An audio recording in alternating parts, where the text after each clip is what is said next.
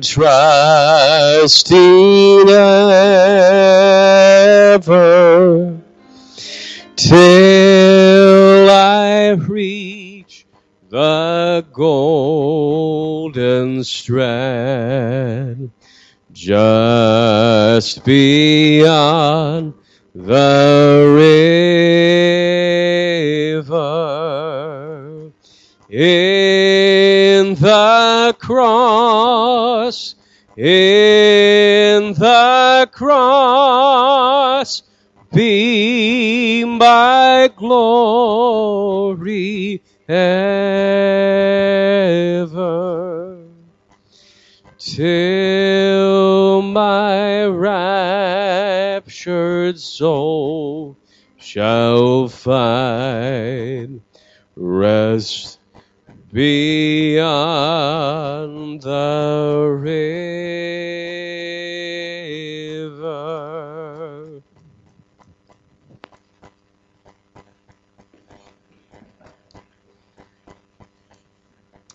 Amen. You may be seated. And good evening, church family. Good evening, church family. Amen. Boy, that's almost what I preached this morning, wasn't it? Stay close to the Lord and abide in Him. Well, good to have everybody tonight. Appreciate you coming back. I want to, before I go any further, say thank you for your hospitality. We had a wonderful time out at Cracker Barrel this afternoon. Appreciate y'all picking that up. I'm pretty sure that was the church pastor, somebody, but we enjoyed your pastor, his wife, Miss Amy, of course, their 3 children. And you say, what is that when you have dinner and then you have the kids come along? We call that dinner theater. All right. It was a good time. It's a good show. And told my wife, I said, they got some sweet kids. And I know that didn't just happen. And praise the Lord, they favor their mother. Amen. So appreciate that very much. Thank you, Pastor. There went half my love offering, but that's okay. I got diesel in the tank.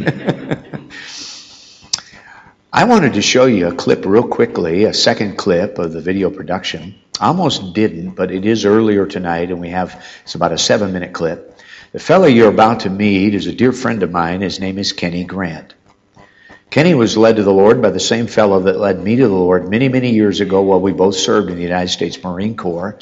And I never met Kenny till about 9 years ago, maybe 10 years ago, as we were on the road ministering. We came through his church in the hood in Savannah, Georgia. As you'll see, Kenny is a black preacher. He's a black man and African American. And Kenny and I have just grown to love each other. We've come through his church many times. 2-3 years ago, Kenny was invited to take the ministry in Savannah of a white Baptist church. When I saw Kenny, he said some people struggled with that. I said, what do they struggle with, Brother Kenny? He said, I've always been the only chocolate chip in the cookie dough. That's what he said. And he was named Mr. Savannah last summer.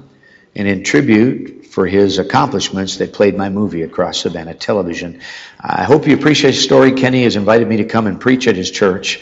I'll be the special speaker for the Marine Corps Ball 2 years from now in Savannah, Georgia. And then following that, an outreach at a Walmart in his area, in his community with our Corvette. And then preaching the Veterans Day service for Kenny and his church family. So enjoy Kenny Grant. He has 3 lessons from the drill field. And I hope this is a blessing to you. This is one of 15 stories on the video production. And I hope you enjoy it.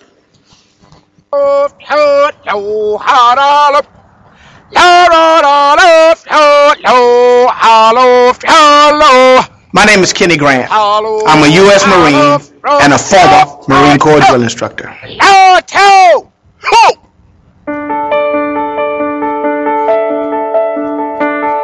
My senior year in high school, I was a little guy probably weighing 110 pounds at that time. And I remember being so completely impressed with the Marine Corps recruiter who came to our school that I determined it was the United States Marine Corps for me. Being a drill instructor is intense. It is sort of an elite group, and there's sort of a mystique that goes around that, but it is so fulfilling because you see from day to day young minds, young men from hometown USA being formed into fighting men. Forward! Well, there's nothing like marching the platoon, and nothing quite like the cadence. And they learn how to hear your voice. I remember times when I was marching my platoon, and if we were going to chow or something like that at the end of a long, hard day, and these guys are hungry, and they're trying to beat it to the chow hall, and they're trying to make it to this hatch before another drill instructor that's coming gets to that hatch, and so they'll try to step it out a little bit. And I'm there marching them, and I'd have to give them a command, platoon, halt! And I'd say, eyeballs, snap, sir. And they'd get their eyes on me. And I'd say, where are we going, boys? And I'd pick out one. Johnson, why are you running? Why are you not in step? He'd say, sir, this recruit thought he was in step, sir. I'd holler out to another one, why are you not in step? This recruit thought he was in step. First squad leader, why are you not in step? This recruit thought he was in step. And what they thought is because they were in step with one another that they were in step. They had to learn that they were all out of step because they're not marching with me. I am the one calling the cadence. It's not important for them to be in step with one another. It was important for them to be in step with me. Learn to listen to my voice and move at my cadence, move at my pace. And so that's a valuable lesson, and that even translates over to the spiritual. We can look around at one another, and I may be in step with you, and you may be in step with me, and we may be in step with the guy in front of us and behind us, but we can all be out of step if we are not listening to God's voice, if we are not hearing Him and learning how to respond to His voice in our ear. A young recruit comes to Parris Island, and in his mind, he's seen these guys on the commercials with their dress blues, and he wants that outfit. He wants he wants to dress like that. He wants to be a U.S. Marine, and he doesn't have a clue as to how to get there. And though the drill instructor may seem to be an enemy, the drill instructor is a friend, because the drill instructor has a design to get him to where he'll be glad he's at in 3 months. The drill instructor knows how to get him there. And if he would just yield to the drill instructor, he will be what he dreams to be, what he desires to be, what he really wants to be. And that's exactly what God has. God has a plan for our lives, and we think we have our own plan. There's a way that seems right unto us, but they're futile and they're fatal, in fact. But God has a plan. We don't have a clue as to how to get there. But if we will yield to Him, all right, though we may think that His ways is harsh, or we may not like the route, God knows what's best. And as we yield to Him, God will give us life, and more abundant life, as we yield to Him day by day. I am often asked, is there something, do you miss the Marine Corps? And I say I do miss the Marine Corps. It's very fulfilling, very rewarding part of my life. But I'll tell you this, I believe with all my heart, I am in the sweet spot in life, being partners with God in the ministry, doing full-time ministry. God uses me to help people to walk with Him. And so, yes, I miss the Marine Corps, but I have a higher and a nobler call now. Let me just tell you this. When I left Parris Island, my last duty as a Marine, my last function as a Marine was to preach at the recruit chapel at Parris Island. That was the last thing. My battalion commander asked me if I would do that. And the last service I did, the last thing I did as a U.S. Marine before I drove off base was preach to a group of about 1,000 young recruits and drill instructors, some of my drill instructor buddies, and saw God use me in a tremendous way. And I drove off of Parris Island with tears in my eyes because I knew that I would miss the Marine Corps. But let me just tell you, the very first Sunday we started our church, my daddy walked the aisle to give his life to the Lord Jesus. And I believe God was saying to me, attaboy, you're where you're supposed to be. And I hadn't looked back. I still love the Marine Corps, but I love where I am now in life.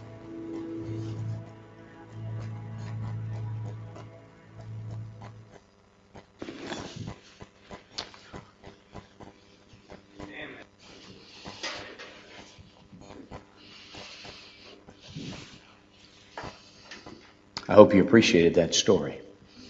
Amen. And if you're visiting tonight, we want to gift you that video production as our way of saying thank you. We appreciate you being with us, and please, I encourage you on the way out again, take the tracts and invite people to come meet me and hear me speak, and we'll gift them a movie as a thank you for being our guest. Good to have an old friend here, Steve Clymer. Steve, you and I met in 1983 or 1984. There was a time I pastored. What's that? Yeah. And there was a time I pastored you and Miss Debbie. 84, we met. And Brother Steve and I go back a long, long ways. Hello, dear friend. Good to see you.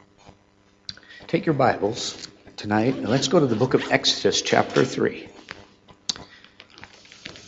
Exodus, chapter 3. Once you find your place, if you're able to stand comfortably, stand with me, and I'll know that you have it. Exodus, chapter 3.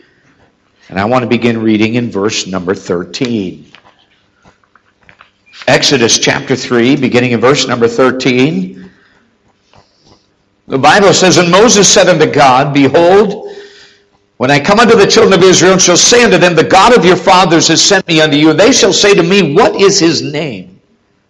What shall I say unto them?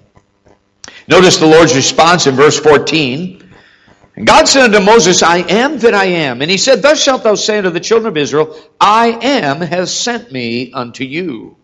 And then he continues in verse 15. And God said moreover unto Moses, Thus shalt thou say unto the children of Israel, The Lord God of your fathers, the God of Abraham, the God of Isaac, and the God of Jacob has sent me unto you. This is my name forever, he says. This is my memorial unto all generations. I'd like to begin a series of thoughts tonight drawn from that section of Scripture, focusing on our God and a name he wants to be known by and known as for perpetual generations. I want to preach to you about the God of Abraham, the God of Isaac, and the God of Jacob. Let's pray. Our Father, we thank you, Lord, tonight that you are the God of Abraham, the God of Isaac, and the God of Jacob, and the God and Father of our Savior, the Lord Jesus Christ, the seed of Abraham. Father, we thank you tonight for the honor we have to call you Father. And Lord, we recognize tonight it's not our righteousness that affords us this great privilege, but the righteousness of your Son that allows us to come to you so boldly. In his name, we pray your blessing on our time as we consider tonight not only who you are, but Father, by association with these men, how you operate in the world today. I pray tonight we'd see you in all your fullness and all of your glory as the God of Abraham. Should there be someone tonight unsaved, I pray you'd cause them to see their need for your Son to be their Savior. And then, Lord, I pray for each of us that are redeemed. May we take the truth tonight, and may your Holy Spirit wrap it around us, and may we not soon forget it. May we use it for the years ahead. Thank you, you are the God of Abraham. And Lord, we pray your blessing on our time now together, for we ask this in Jesus' name. Amen. You may be seated. The God of Abraham, the God of Isaac, the God of Jacob. Here we see in Exodus chapter 3, Moses is receiving from God the call to go to Egypt and lead the children of Israel out of captivity. And along the way, he asks a question of the Lord, and the question is basically this: who should I tell them sent me? In his response, God identifies himself in two ways. The first name he gives is a very familiar title. Look at what he says in verse 14. And God said unto Moses, I am that I am. And he said, Thus shalt thou say unto the children of Israel, I am has sent me unto you. He says, you tell them the always existing God sent you. May I remind you tonight, he's not the great I was. He's not the great I will be. But our God is so immense, he literally swallows up time and eternity. And wherever you go, he's already there. He's the always existing eternal I am. Jesus Christ in the book of John commented on this title. The Pharisees questioning who he was and claiming to be said this in John chapter 8. He said, before Abraham was, I am.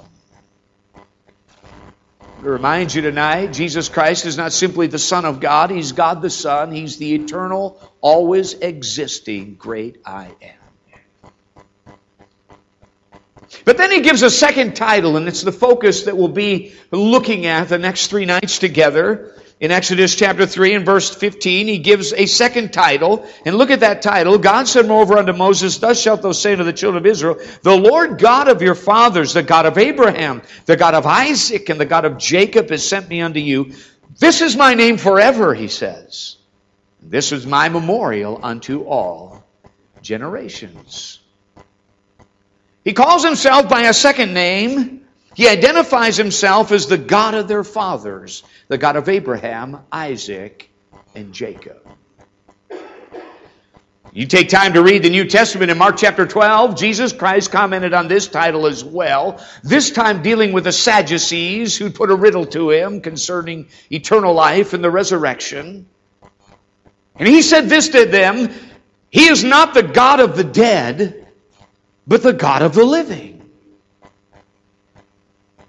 You and I need not move too far from this thought, but our relationship with our God does not end with this life. In fact, more than ever, that's when it really begins. D.L. Moody said it this way. One day you're going to pick up the newspaper, you're going to read the headline, Dwight L. Moody is dead. He said, when you read that, don't you believe a word of that. He said, I'll be more alive than I've ever been. Because our God is not the God of the dead.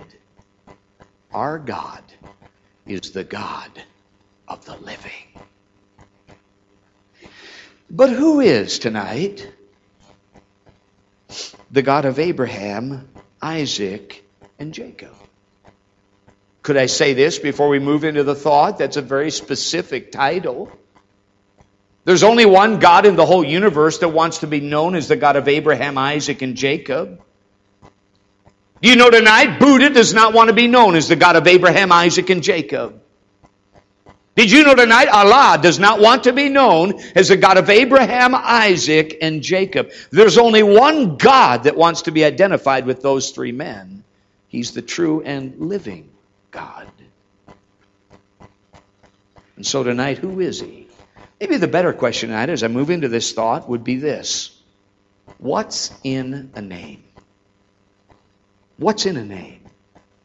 You know, oftentimes names are chosen to represent someone or something. To picture something, if you will. A classic example would be me and my twin brother Doug. Doug and I, Summerdorf twins, were the first surviving twins beyond infancy for 2 centuries in our family. All other twins in the Summerdorf family died in infancy. Doug and I alone grew up and are still both of us here on earth. As such, we were very special to our parents and to our lineage and to our family. And so my parents chose to name us in a very particular way to associate us with both sides of the family. We bear the same initials, D-W-S. Doug his middle name was used to denote the matriarchal side of the family. Douglas William Summerdorf, William being my mother's father's name, George William Berquist.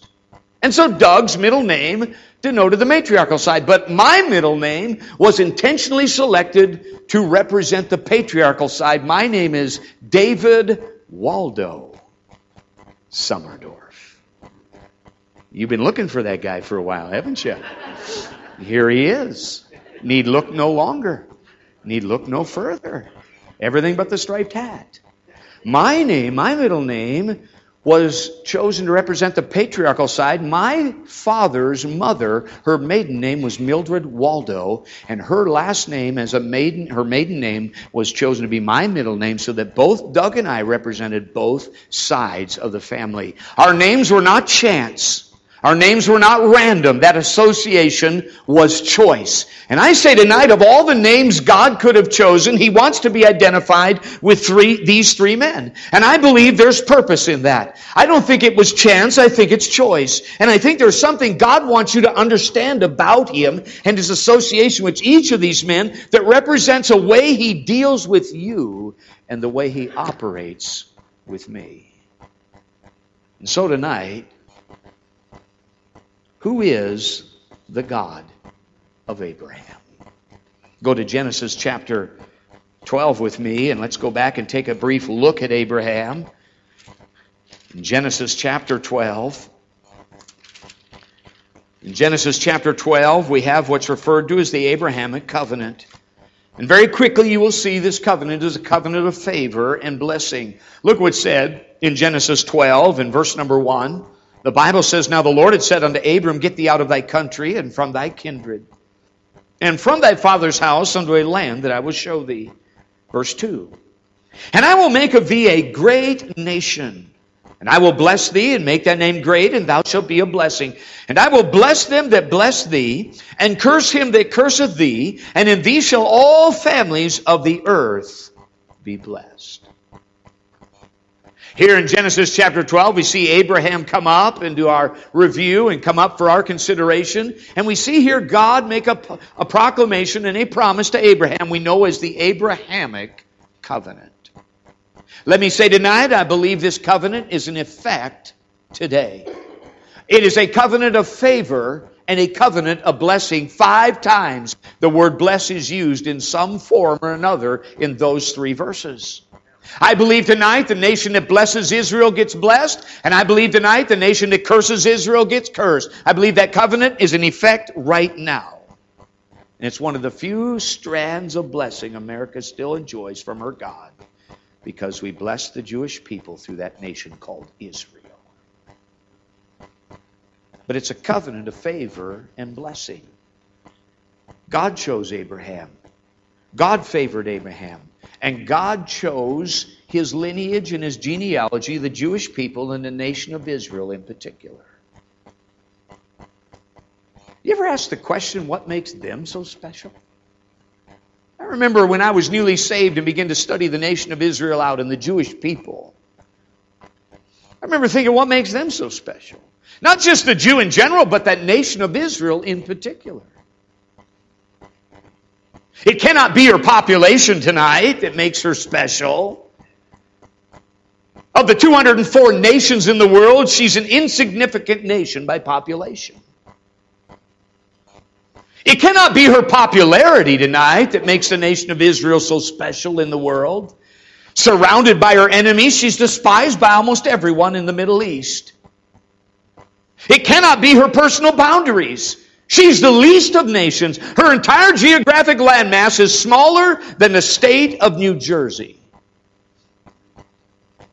And yet this insignificant little speck of a nation enjoys incredible prominence, notoriety, influence, and incredible, if you will, incredible influence in the world today.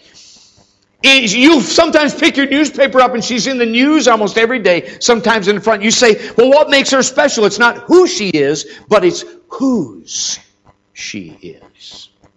Psalmist said this, speaking of the nation of Israel, speaking of the Jewish people, speaking of the blessings God had poured out upon her.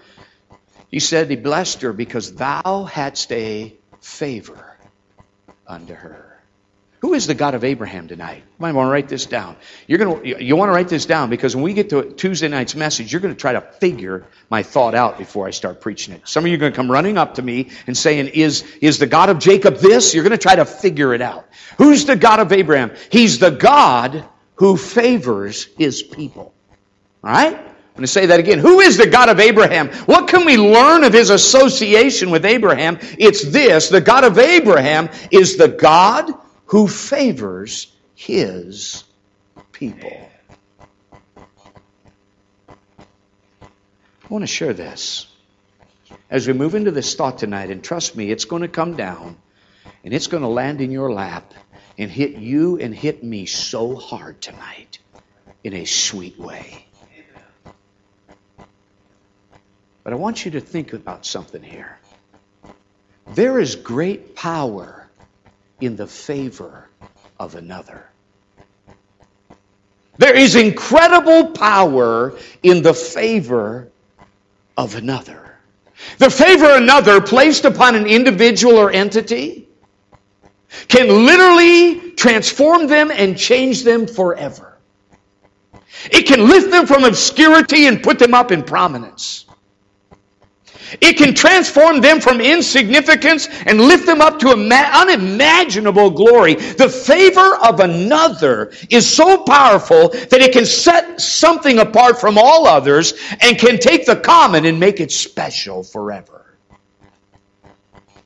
There is great power in the favor of another. And all through your Bible, from Genesis to Revelation, there's a thread of favor and blessing that travels through your Bible. And as it travels, it touches people and things. And what it touches, it transforms them and changes them forever. The favor of God on a little insignificant nation we know as Israel today has taken her from the least of nations and lifted her up and made her front page news almost every week around the world. But watch it travel. Watch it wend its way to a little woman named Ruth. Go to Ruth chapter 1. Watch this thread of favor and blessing wend its way through the Word of God. In Ruth chapter 1, Ruth chapter 1, just before the books of the Kings, we find a little Moabitish woman named Ruth.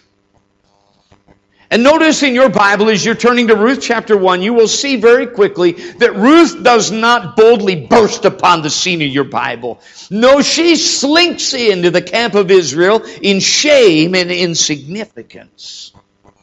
Notice in verse 22 of Ruth chapter 1, the Bible says, "So Naomi returned.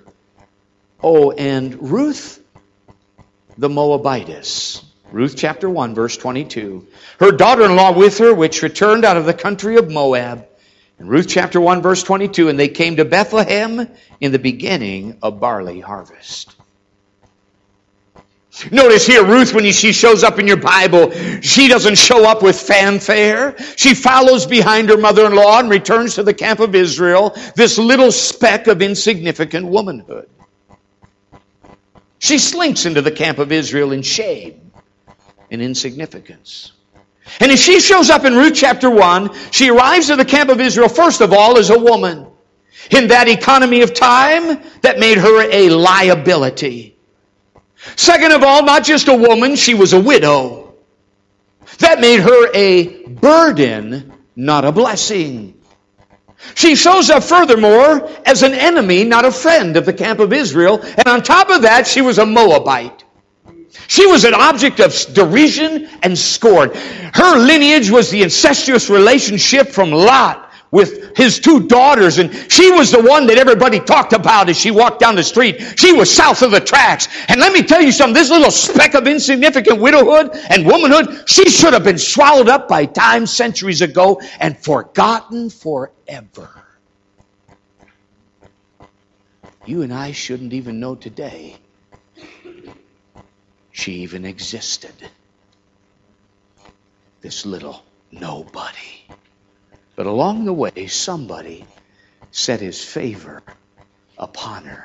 Look in chapter 2. His name is Boaz. In chapter 2 of Ruth, in verse 5, the Bible says, "Then said Boaz unto his servant that was set over the reapers, Whose damsel," speaking of Ruth, "is this?"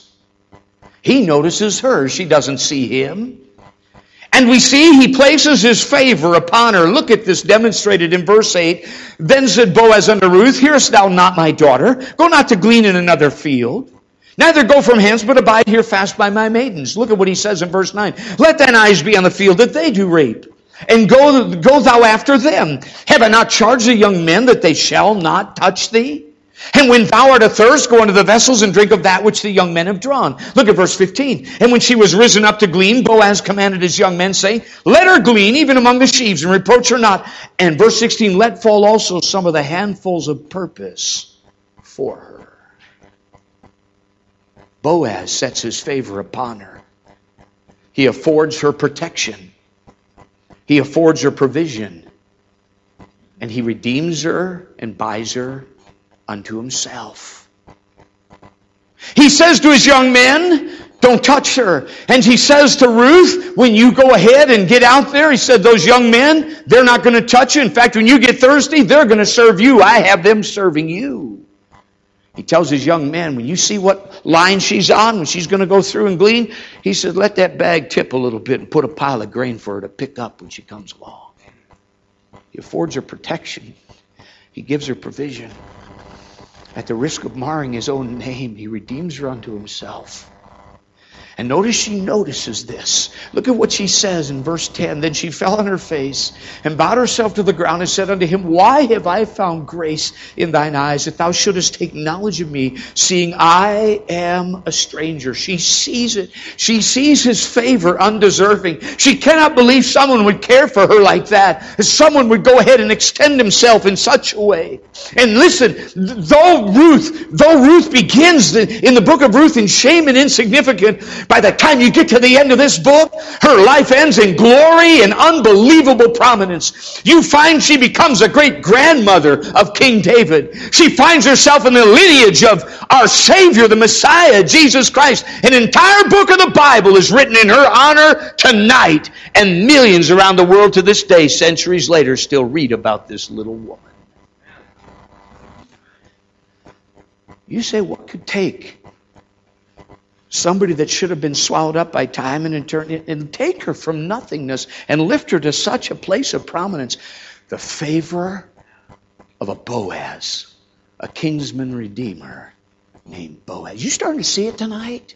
It's not that. It's the favor placed on that literally changes that person forever. The favor of God on a little nation has lifted her from obscurity to prominence. The favor of a kinsman redeemer named Boaz on a little speck of widowhood has taken her from nothing and put her in the lineage of the Messiah. Amen. I'm trying to get you to see tonight. There's power in the favor of another. Watch it wend its way through. Go to 2 Samuel chapter 9, and it taps a dead dog named Mephibosheth. In 2 Samuel chapter 9. In 2 Samuel chapter number 9, in the books of the Kings, Saul has died and David is the new king. 2 Samuel chapter 9. Saul has died and David is the new king. And as he comes to the throne in chapter 9 and verse 1, David asks what I call the king's question. Listen to the question in verse 1. Scripture says in 2 Samuel 9:1, and David said, Is there yet any that is left of the house of Saul? Now we see his intent for asking that, but every king that comes to the throne asks about any males in the lineage of the prior king to see if they're still alive. And he asks what I call the king's question to find any potential competition in the future and to eliminate it so he can consolidate his power. He said, Is there any yet of the house of Saul? He asked the king's question. They give David the answer in verse 3. Ziba said unto the king, halfway through verse 3, Jonathan hath yet a son, which is lame on his feet. In verse 4, the king said unto him, Where is he? And they tell him. Look at verse 5. Then King David sent and fetched him out of the house of Machir. And notice verse 6. Notice Mephibosheth's response. Notice how his deportment is in verse 6. Now when Mephibosheth, the son of Jonathan, the son of Saul, was coming to David, he fell on his face and did reverence. And David said, Mephibosheth, and he answered, Behold thy servant. And David drew back his breath to pronounce sentence. Wouldn't you love been back there that day? Wouldn't you love just to roll back the clock in time and stand with me and look out over the nation of Israel? As the herald goes sweeping across from city to city and village to village, David is king, hail King David! David is king, hail King David! As all the nation rejoiced, one heart fell. Mephibosheth, the grandson of Saul, the only lineage left. He'd watched his grandfather Saul lie about David. He watched his grandfather Saul try to kill David. He watched his grandfather make David's life a proverbial hell on earth. And as David came to power and Grandpa was gone, and even his own father Jonathan, as the herald went out, Mephibosheth knew his days were numbered. Sure enough, it wasn't long thereafter. He hears the harnesses of the horses. He hears the rattle and clank of the armor. And then a knock on his door. He's lame at his feet. He has nowhere to hide. He cannot escape this king. And his servant comes in and says, Mephibosheth, the king requests your presence at the palace. And don't you know, when Mephibosheth was brought to David that day, he knew he was going to die. He knew it. His only hope could have only been, may it be quick. May it be as painless as possible, but he knew he was going to die that day. That's why he fell on his face at David's feet. And I'd have loved to have been there that day when they brought him in and he came before the king. And David said, Mephibosheth. And he said, behold thy servant. On his face. I'd love been down there that day, just watching Mephibosheth's face, already knowing what the king was going to say. David draws back his breath to pronounce sentence. And you can just see Mephibosheth just like this. And David says, what? What are the two words? Fear not.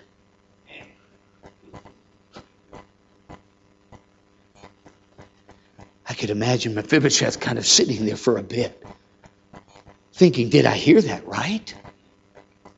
I didn't expect those words. And even as he processes the king's statement, fear not, the king continues on. Look at verse 7. I will surely show thee kindness for Jonathan thy father's sake. Mephibosheth, I'll restore thee all the land of Saul thy father, and thou shalt eat bread at my table continually. And look at his response. He bowed himself and said, what is thy servant that thou shouldest look upon such a dead dog as I am? Do you see it tonight? Do you see the power and the favor of another? Do you see it? The favor of God on a nation called Israel has taken her from nothing and put her up among the great nations tonight. The favor of a kinsman redeemer named Boaz took a little speck of Moabitish widowhood and took her and put her up in the lineage of the Messiah. And the favor of a king took a dead dog like Mephibosheth and took him from certain death and put him in the palace and gave him the king's bounty to eat for the rest of his years. There is power in the favor of another. But this thread travels to you and I. Go to Ephesians chapter 2 and watch this come visit you tonight and come visit me in Ephesians chapter 2 and verse number 11. I want you to see tonight the God of Abraham is the God who favors his people. In Ephesians chapter 2, look with me here in Ephesians chapter 2 and verse number 11. Ephesians 2 and verse 11 begins with two words. He says, Ephesians 2 and verse 11, he says, wherefore remember. Two words. Now let me say tonight, when God tells you to remember something, it's probably going to be good advice because it's something we will easily forget if we're not careful. And God says this, here's what I want you to remember. Look with me in Ephesians 2 and verse 11. He says, wherefore remember that ye being in time past Gentiles in the flesh, who are called uncircumcision by that which is called the circumcision in the flesh made by hands. You said, what in the world was that? What was I supposed to? I don't even know what that said, and I'm supposed to remember it? What he's doing there is he's making a comparison between Jew and Gentiles, and this is what he's saying. Remember, you were a Gentile, not a Jew. That's all he's saying. Don't forget, you're a Gentile, not a Jew. I would imagine tonight, most of us are Gentiles. Do we have any Jews tonight? Any Jews here tonight? Any Jews tonight? You say, well, I've never been asked that. Am I a Jew or a Gentile? If you have to ask, you're a Gentile. Jews know who Jews are. Amen? Y'all with me? So you're Gentile. So nobody raised their hands. So what we're being told to remember in verse 11 is for every single person here under the sound of my voice. We Gentiles. What is it that God wants us to remember? Look with me in verse 12. That at that time ye were without Christ. Gentiles? There was a time you traveled this earth without Jesus Christ. You weren't born a Christian. Y'all with me? Oh, there are no grandchildren in the household of faith. It's children only. You were born physically, but you have to be born again spiritually. And there was a time that I wandered for 18 years without Jesus Christ before I became a believer. And if you're here tonight and you're still unsaved, you're yet wandering without Him. But as Gentiles without Christ, look what we had. Look at verse 12. That at that time you were without Christ. Here's what we were. We were aliens from the commonwealth of Israel.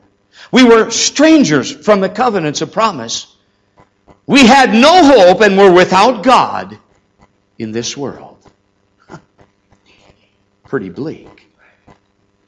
You know, I think sometimes we forget that there was a time that if you wanted to meet the God of this whole universe, you had to go to a Jewish camp to find Him. He didn't hang out with the Gentiles. He was the God of Israel alone. You with me? You say, well, where were we? I mean, where were we in that picture for centuries? That's how this world operated. He was their God. He wasn't ours. Where were we?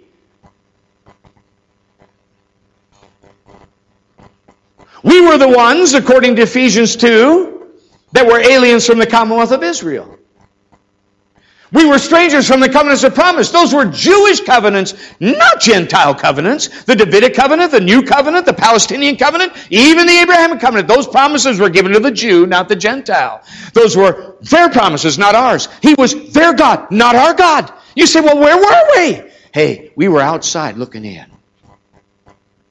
If you could roll back the clock centuries, for centuries, this is how it existed. Here was how the approach to God operated. It was extremely restricted and extremely limited. The closest place to God was a place called the Holy of Holies. It was the smallest room in the temple. And only one man got face to face with God one day out of the year, the Day of Atonement. He was the high priest. That was the smallest room, closest to God, highest in the temple. One man got to speak to God face to face, and he better have innocent blood or they were pulling him out dead. Then you took a step down, the room got a little bigger, a little further from God. This was one group of men in the holy place called the Kohanim. Then you took another step down and went a little further, and now you had what they called the inner court. That was one tribe, the tribe of Levi. They ministered. And then you took another step down, and it got further from God and lower down and a little bigger, and there you had the outer court. That was the court of the Jewish men. And then, outside of that and further down, was the court of the Jewish women. Where were we Gentiles? We were the furthest out, and we were the lowest down. We were like little kids at Christmas trying to see what was going on. Shekinah glory's over there. That's their God. That's their promises. He's hanging out with them. We were outside looking in. You were the lowest out and the furthest out down. And you had no access to the God of this universe. Look at Matthew 15 and watch this. A perplexing portion of Scripture in the Gospels in Matthew chapter 15. Look what's said here. In Matthew chapter 15, there was a time we were without Christ as Gentiles. And He wasn't our God, and those weren't our promises. We had no access before Him. In Matthew chapter 15, and notice this, in verse number 21, or verse number 21 of Matthew 15, we see the Syrophoenician woman here. And listen to what's said here in Matthew 15 and verse 21. It pictures what you and I were before the finished work of Calvary. Then Jesus went thence and departed in the coast of Tyre and Sidon. Look at verse 22. And behold, a woman of Canaan came out of the same coast and cried unto Him, saying, Have mercy on me, O Lord, thou son of David. My daughter is grievously vexed with the devil. Look at verse 23. But He answered her not a word. He ignored her. You say, why? She asked as a Jew would ask. She petitioned Him as son of David, and she was a Gentile. That wasn't her right. And He ignored her. The disciples beseech her to leave. And notice what He says in verse 24. He answered and said, I'm not sent up but unto the lost sheep of the house of Israel. And look at verse 25. Then came she and worshipped Him, saying, Lord. That's a Gentile title. She now calls upon Him as a Gentile. And look at what she asks. help me. Well, that's a short prayer, isn't it? Lord, help me. And look at what he says in verse 26. He answered and said, it's not meet to take the children's bread, the Jewish promises, all that belongs to the Jewish people, the children's bread, and to cast it to dogs, a Gentile dog. And she said, truth, Lord, yet the dogs eat of the crumbs which fall from the master's table. Lord, I don't need all the promises. Lord, I don't want all of that. All I want is just a little help. But in it I see something fascinating. Before the finished work of Calvary, the best you and I ever were Gentile dogs under a Jewish table of blessing. He was not our God. Those were not our promises. We had no right and no access. But then this someone came along. Go back to Ephesians 2 and watch it change. Look at Ephesians chapter 2. In Ephesians chapter 2, look at the change that takes place with this incredible Savior, the Lord Jesus Christ. In Ephesians chapter 2, to put it in context, pick it up in verse 12 again with me. In Ephesians 2 and verse 12, that at that time you were without Christ, being aliens from the commonwealth of Israel, and strangers from the covenants of promise, having no hope and without God in the world. Now watch it change in verse 13. But now in Christ Jesus, praise the Lord, ye who sometimes were far off, way out there, trying to get into where God was, you're brought near. You're brought near to this God by the blood of Christ. And look at how he changes us in verse 19. Now therefore you're no more strangers and foreigners, but you're fellow citizens with the saints and of the household of God. Could I remind you tonight that your baptism didn't bring you into the eternal favor and blessing of the God of this universe? Y'all with me? The fact that you're an American doesn't mean one silly little thing to the God of this universe. That does not put you on the right hand of favor with Him. Do you understand tonight the fact you're a Baptist, that did not bring you into the eternal favor and blessing of the God of this universe? Do you know tonight your righteousness and your religion does not bring you into the eternal favor and blessing of the God of this entire universe? There's only one who brings you into the eternal favor and blessing of the God of this universe. It's the righteousness of Jesus Christ alone. He's the one that exposed the Holy of Holies. He's the one who through His death, burial, and resurrection said, whosoever will may now come to this God.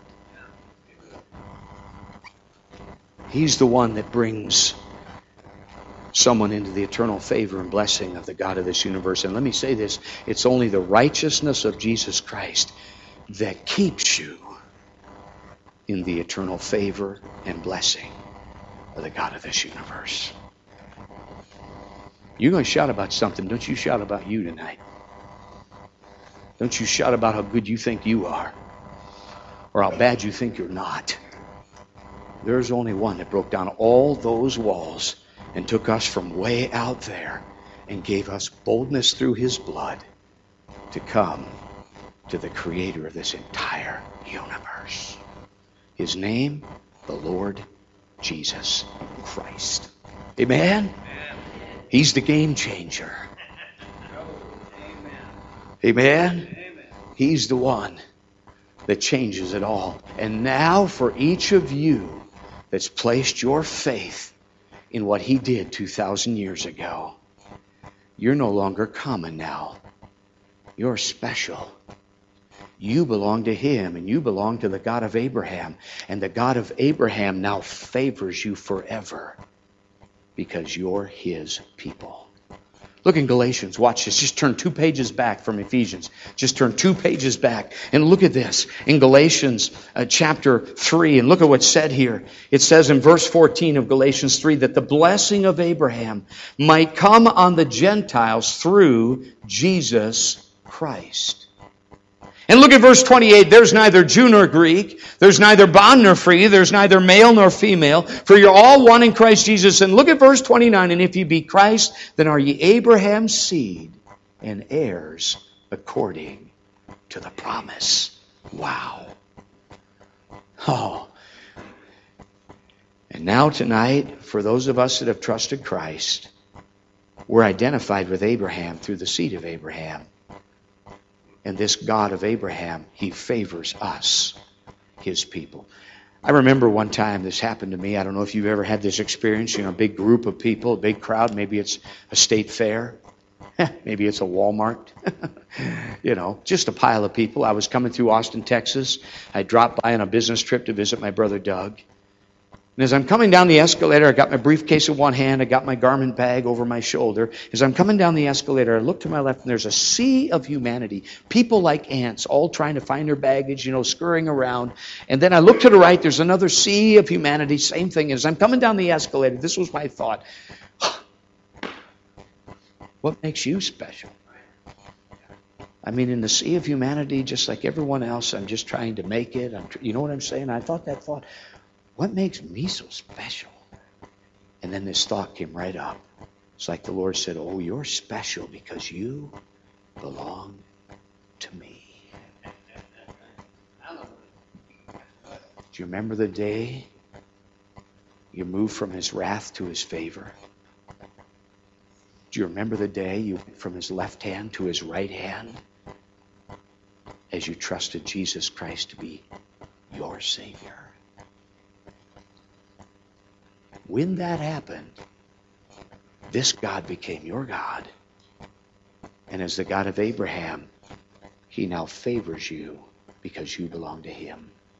Two things I know. Number one, write these down as we close. Number one, the God of Abraham favors and blesses us, first of all, in this life. All right? I'm going to say that. That's not a prosperity gospel. That's just the heart of our God. The God of Abraham favors and blesses His people in this life. Listen to what the psalmist said. He said this in Psalm 37. He said, I've been young, now I'm old. I've never seen the righteous forsaken, nor his seed begging bread. Amen. He said in Psalm 68, verse 19, Blessed be the Lord our God, that daily loadeth us with benefits. The God of Abraham favors and blesses His people, first of all, in this life. Years ago when I was working up there in Fairbanks, Brother Steve, you remember, I ended up getting a franchise for Rainbow and was working up there. And I remember as I moved my headquarters into the Wasilla area and Anchorage area, I began to train every person that came into my company. At one point, I had 43 people working for me. I remember as they would come in, I would personally train them, and they stepped into a business that from a leadership perspective, most of us were saved. And so our vocation also became our avocation. We felt we owed them the gospel. And I'll never forget the day a young lady came to work for me. Her name was Ingrid Ling. Ingrid was a multiple generation Seventh-day Adventist. Now what that simply means, and Seventh-day Adventism teaches, that Jesus is the down payment for your eternity, and then every month you've got to send in your obedience and righteousness coupon, or He repossesses your eternity. All right? Now let me just tell you something. Jesus doesn't give probation, He gives salvation. There's a huge, huge difference. He cleanses you from all your sin, past, present, and even future. All right? Praise the Lord. That's just who He is. So Ingrid came in and we began to witness to her, and she had a knowledge of the Word of God and the things of God, and she was convinced that she had the favor of God for all eternity. She felt she was fine. But we would nudge her and witness and give a verse and love on her and shame. And then one night the inevitable happened. My phone rang.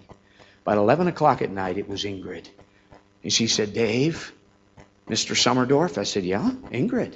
She said, I've come to the conclusion I'm lost. I'll never forget that call. I'll never forget my answer. Immediately I said, that's good. And on the other end she said, no, that's not good.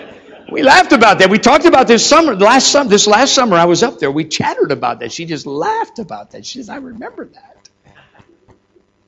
She said, what do I do? And I'm not into that 1, 2, 3 pray after me stuff. I never prayed a prayer when I got saved. I like to introduce them to the Lord. He loves them more than I do. Then I like to, just kind of let them get to know each other and manifest, and then have them come to the knowledge of who they are and who He is, and then why they need Jesus.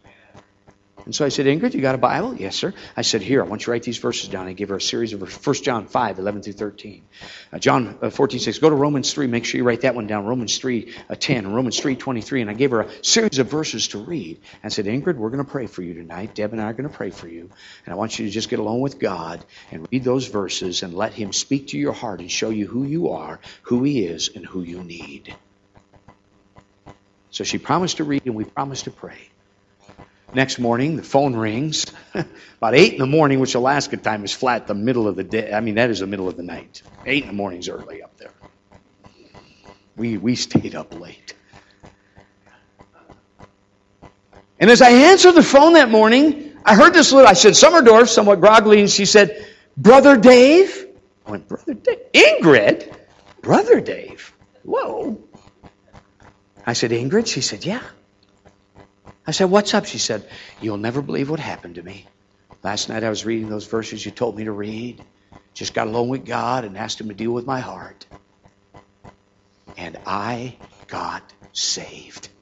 I got saved last night, and I don't know what everybody else feels, but for me it was like this incredible burden and shackle was lifted off my soul. What else would somebody say trying to keep 613 commandments?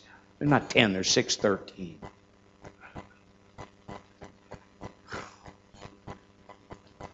Man, she got baptized, joined the church, started to pray for her husband Shane. That's a whole nother story. Shane got saved 8 years later. But I'll never forget, she comes to me about 3 months into her Christianity. And she says, Brother Dave, I need you and Deb to pray for something. I said, what's that? Me and Shane, we're going to buy a house. We'd like to buy a house. But we don't have the greatest credit, and we sure like to get out of the rental market. Could you just pray that God would help us? I said, sure. She said, well, we're applying for the loan today, and we're hoping in the next couple of weeks to get an answer. And so we promised to pray, and she applied. And a week or two later, she called me all excited. She said, Brother Dave, she said, I can't believe this, but I just got off the phone with a loan officer. You remember we were asking prayer? I said, yeah. She said, well, I just got off the phone with a loan officer, and here's what she said to me. She said, Mrs. Ling, she said, this is the loan officer for so-and-so bank or credit union. And we want you to know there were 82 applications. 82 individuals applied for the house you and your husband Shane applied for. And we want you to know of all 82, you and your husband Shane had the worst credit of all 82. And we honestly don't know why we're doing this, but we've chosen to let you have the mortgage. I'm a businessman. I ran $750,000 through my accounts. I know that doesn't just happen. And then she began to cry. She said, Brother Dave, as messed up as we are, why would we get the loan and not everyone else? I said, Ingrid, I said, there's only one reason I can think of. It's the God of Abraham. You belong to Him. And because of that, you're no longer common, you're special. And He favors you. Now, do not go to seed on this. Some have. But do you know there's times that, like Boaz, we're not in any position to even deserve a blessing, but for sake of His son, He'll go ahead and just tip the bag and give you something you don't deserve, just to remind you, you serve a good God, not a bad God. My Bible says it's the goodness of God that leads me to repentance. For in that goodness, I see who I am compared to Him, and I recognize how much I need Him. The God of Abraham favors His people in this life. I remember when we started in this ministry in the year 2000, Brother Steve, Brother Pastor Van Manen, we started into evangelism, my wife and I, and 6 children. A 30-foot gas rig. Submarine warfare. Poosh. Room for everything but an attitude. And if you know anything about evangelism, it's different than pastoring and it's different than missionaries when it comes to the bakshish part of it. It's commission only. You don't preach, they don't pay. This is the way it works. I must have a very high tolerance for risk because I absolutely love this ministry. But as we got started, we knew only 9 or 10 pastors. And if you know anything about a calendar with 52 months in a year, 1 pastor per month, you're burning through the year pretty fast. You're burning through that list really fast. And I remember my first few meetings, they just stand out. I remember meeting number 1 was my hometown in Minnesota. My mom and dad had all kinds of teachers and classmates, over 60 people lined up to hear me preach. And we had a Friday night, Saturday night, Sunday meeting planned. And literally 4 days before we got to that church, my kids were scheduled to sing, I'm ready to preach. The town's showing up. The preacher resigns the church and takes his keys with him and locks us out of the building.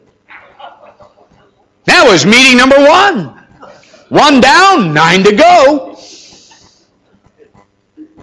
Meeting number 2 was in Montana. Brother Will Zeiler. Will forgot I was coming. Close friend. I get there Saturday night and I show up. Will's nowhere to be found. I couldn't raise him with radar for 3 days. I show up. The assistant pastor's there. He says, who are you? I said, I'm the guest speaker. The who? He says. That was meeting number 2. 2 down, 8 to go. Meeting number 3 was in Kalispell. Keith Sibbert, who had started a little church in his house. He was mission work. His daughter Mandy was a blonde, and she gave me directions on how to get there. And I should have gotten there 2 hours early, but I show up 5 minutes late. We have a full Sunday through Friday conference, a little church of 12 people. That was meeting number 3. 3 down, Pastor Van Manen, 7 to go. And I'm going to tell you, I started wondering if I had spiritual leprosy. I'm starting to think I missed the call of God. It is getting lean. It's like, we left Alaska with $50 a month from our home sending church, sent us on our way. And I'm wondering, whoa. And we were getting stretched. We were getting squeezed. But I'll never forget meeting number 4. I was at Brother Gary Priss Church over in Oak Harbor, and my old Navy buddy Dave Merrifield, my dad always called him Merriweather, Goofy Dave. He came up to me and he said, hey, Brother Dave, I heard you're in evangelism. I said, yeah. He said, I wonder, could you come over and preach for Dad? Now, Dad was his father-in-law, Brother Long, over in Brewster, Washington. Anybody know where Brewster, Washington is? Yeah, that's about where it is. He was over there starting a mission work with Spanish-speaking migrant workers. That's what that town is known for, is a rough town. And so Brother Dave says, listen, he said, do you have, my dad would love to have you over. He said, do you have any openings? And I remember going to opening up my planner. I said, yeah, pick a month, man. Pick a week. And so he got a hold of his father-in-law. He picked a week. And over our little entourage headed to Brewster, Washington. It's the middle of nowhere, close to that big dam. What dam is that over there in Washington? Grand Coulee Dam. It's an hour from the Grand Coulee Dam. The flat dam, the middle of nowhere. It's a ratty little migrant. It's tough turf. It is tough turf. And he had a little mission work with about 15 people there. Half of which were his own family, his daughter, his son-in-law, and their 4 kids. The name of the church was Bible Way Baptist Church. And the little youth group was called the Bible Way Baptist Burden Bearers. Say that fast 3 times. And I'll never forget. Remember that, hon? We came over there. We came in that very first service. And as we got there, Pastor Long said, Summerdorfs, come up. And he lined us up in front of the whole church, myself, and then Deb, and then Kimberly, Karen, Kevin, Robin, Chandra, Stephen, all 6. And back then, the oldest was 15, the youngest was 7. Just a little singing group getting started. And he said, Summerdorfs, we're so glad you came. And the Bible Way Baptist Burden Bearers, which were his grandkids, have gifts for you. And here they come. Here come his kids. They got little bags with tissue stuffed in the top. And they handed Deb and I a bag. And then Kimberly, Karen, Kevin, Robin, Chandra, Steve. They all get their own little bag. And he said, we just want to thank you for coming. We appreciate you being here. And then I started the conference. That night as we got to our motorhome in the RV park, the kids, after we settled down, said, Dad, can we open those bags? I said, sure. Sure. And so, starting with the youngest, little Stephen opened his and began to pull out items. And as we went through one at a time, it was like Christmas. Those bags matched every one of my kids. I do not know how they did it. It had to be of the Lord. For every single item was something my children wanted, had talked about. It was a match for each of them. And you know how it is. It's a blessing watching your kids get blessed. They've been through a tough time. It was tough. Being on the road, being in a fishbowl, on display, ripping them out of their home and all their friends and taking them across America. It was good. And then the kids turned to Deb and I said, Mom, Dad, what's in your bag? And I remember reaching in, pulling the tissue out. The first thing I pulled out was an envelope. I opened that one up. There were 2 envelopes. And it was a $60 coupon, a gift certificate for that kangaroo joint, the Outback Steakhouse. Rockhampton ribeye, here we come. You know what I'm saying? Man, it was a blessing. And then I reached in and pulled the other envelope out, and inside was a check for $1,000 from this little 15-person mission work. I thought, what? I remember I saw that. I went, oh, the secretary dropped a zero in there she wasn't supposed to drop. You know, that's what I thought. I remember we didn't have cell phones back then. We were using calling cards and pay phones, you know. I couldn't even call to find out if there was an error there. The next morning, old Dave, he pulls up. Hey, old goofy Dave, here he comes and says, hey, Meriwether, get over here. Get over here. He says, yeah, what? I said, what's up with that check? Well, it's your love offering. I said, no way. Somebody meant, no, he said, I said, how can you guys do that? And I'll never forget what he said. Well, ever since we started this thing 1.5 years ago, we set a little bit aside every week for special speakers. We just let the fund grow and grow. And when somebody comes, we give them what's in there. Brother Dave, nobody was ever dumb enough to come except you. You got the fund. In the evangelistic realm, I hit free parking. I shared that one time, and a missionary came up to me and said, now, where was that church, and when was the last time you were there? You know what I'm saying?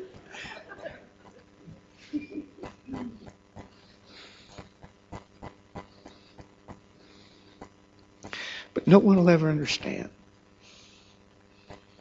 how much I needed that, and that was not the money. It was this little notice from God saying, I know right where you are. And you may be cast down, but you will never be forsaken. My eye is on you. You are the apple of my eye. My children would sing that song. Keep me, Jesus, as the apple of thine eye. Hide me under the shadow of thy wings. Keep thy hand upon me lest I die. Keep me, Jesus, as the apple of thine eye. You trusted this seed of Abraham? This Savior who came to save you from your sin? If you have, you are no longer common. You're the apple of the Father's eye. And His eye is upon you, and He favors you for His Son's sake. He favors and blesses His people in this life. And then go to Luke 12 and we're done. In Luke 12, He favors, the God of Abraham favors and blesses His people in the next life as well. In Luke chapter 12, look at what's said here. He's addressing the disciples. And look at what He says in Luke chapter 12 and verse number 32. In Luke 12 and verse 32, speaking to His disciples, He says these words. Luke 12:32, He says, fear not, little flock. Why? For it is your Father's good pleasure to give you the kingdom. Let me put it in perspective. As a nation, for decades, and I watched it as a kid on black and white television, as a nation to show its favor and honor, a blessing upon somebody, our nation would do something special for them. Maybe a war hero, maybe an astronaut in the space race.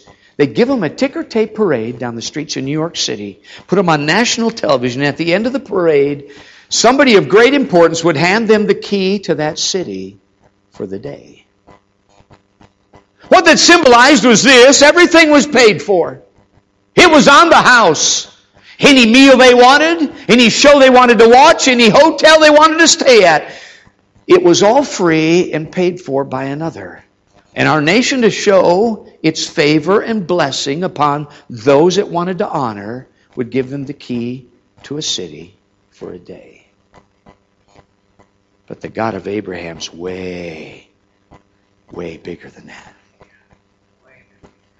For those He favors and wants to bless, He doesn't give us the key to a city for a day.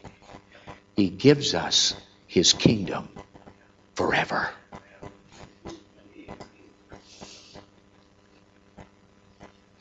You say, why? Why would He do that for me? It's not you, it's His Son that gave you the favor that you now taste. But it is an easy answer. He does it because He's the God of Abraham. And the God of Abraham favors His people. The psalmist said, this God is our God. And He'll be our guide even unto death. May the God of Abraham tonight be your God. For if He is, you are forever special and eternally favored through the seed of Abraham, His son. This God is your God, and He favors you, His people. Let's stand and commit this thought tonight.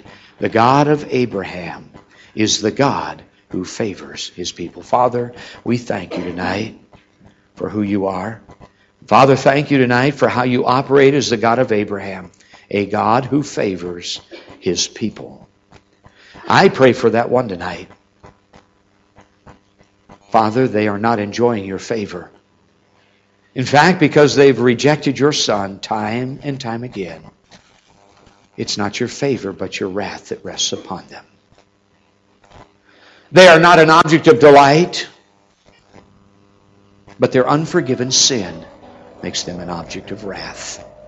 And they're one heartbeat away from experiencing what You already see. Lord, I pray tonight their faith would find a resting place in Your Son, the Lord Jesus Christ, who alone gives us boldness to enter into Your presence, who alone has broken down the walls of partition that have separated us from Thee, who alone, Lord, has taken us from outside and brought us in and made us no more strangers and foreigners, but fellow citizens with the saints and of Your household. Lord, how I pray tonight You'd open their eyes to their need for Jesus Christ. And then for we the redeemed, Lord, help us to glory in this Lamb, to glory in Your Son, to see that had He not come, we would have forever been outside looking in. And Lord, help us to recognize that no matter what happens in this life, Your eye is upon us for good, not evil. You favor us because we are Your people. Lord, bless this thought, wrap it around us. May we use it long after, even tonight. And thank You as the God of Abraham. We thank You for Your eternal favor and blessing through Your Son. We ask and pray this in His name, the name of the Lord Jesus Christ.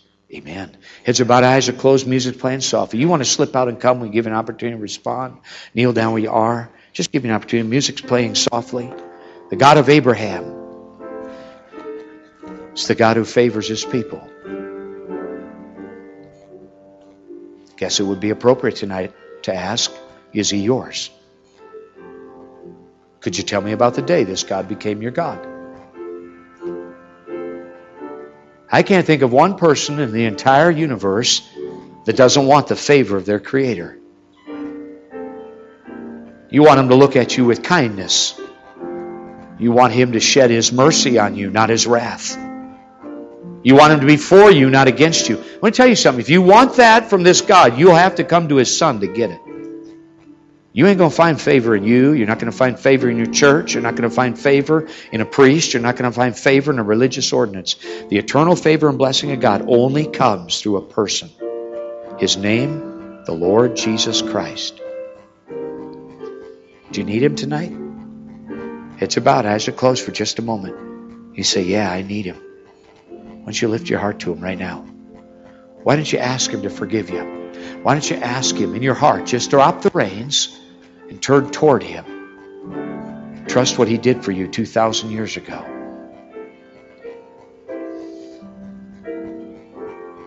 He saved me when I was 18.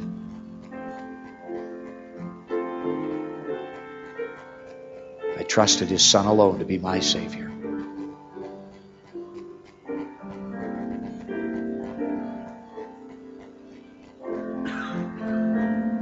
Christian, when's the last time you said thank you? Just when's the last time you just said thank you? Our self-absorbed nature so often takes it so for granted. God didn't owe we Gentiles a thing. The Jew could have been enough. But they did reject Him. And then He opened it to whosoever will. You ought to say thank you to Him. You ought to say thank you to Him tonight. Music's playing softly. Just give you a moment to reflect. Give it a moment to respond if you need to.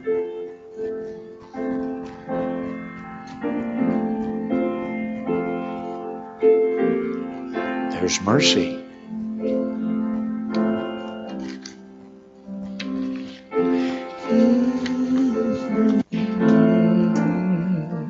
Rest by trusting. We know the chorus, only trust Him. Sing it softly. Only trust Him, only trust Him, only trust Him now. He will save you, He will save you, He will save. Sing that first verse with me. It's a good one. It's a good one. Come every soul by sin oppressed, there's mercy with the Lord, and He will surely give you rest by trusting in His word. Sing it out.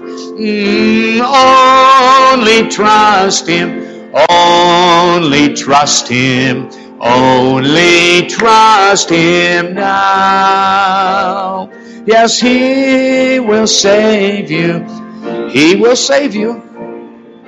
He will save you now.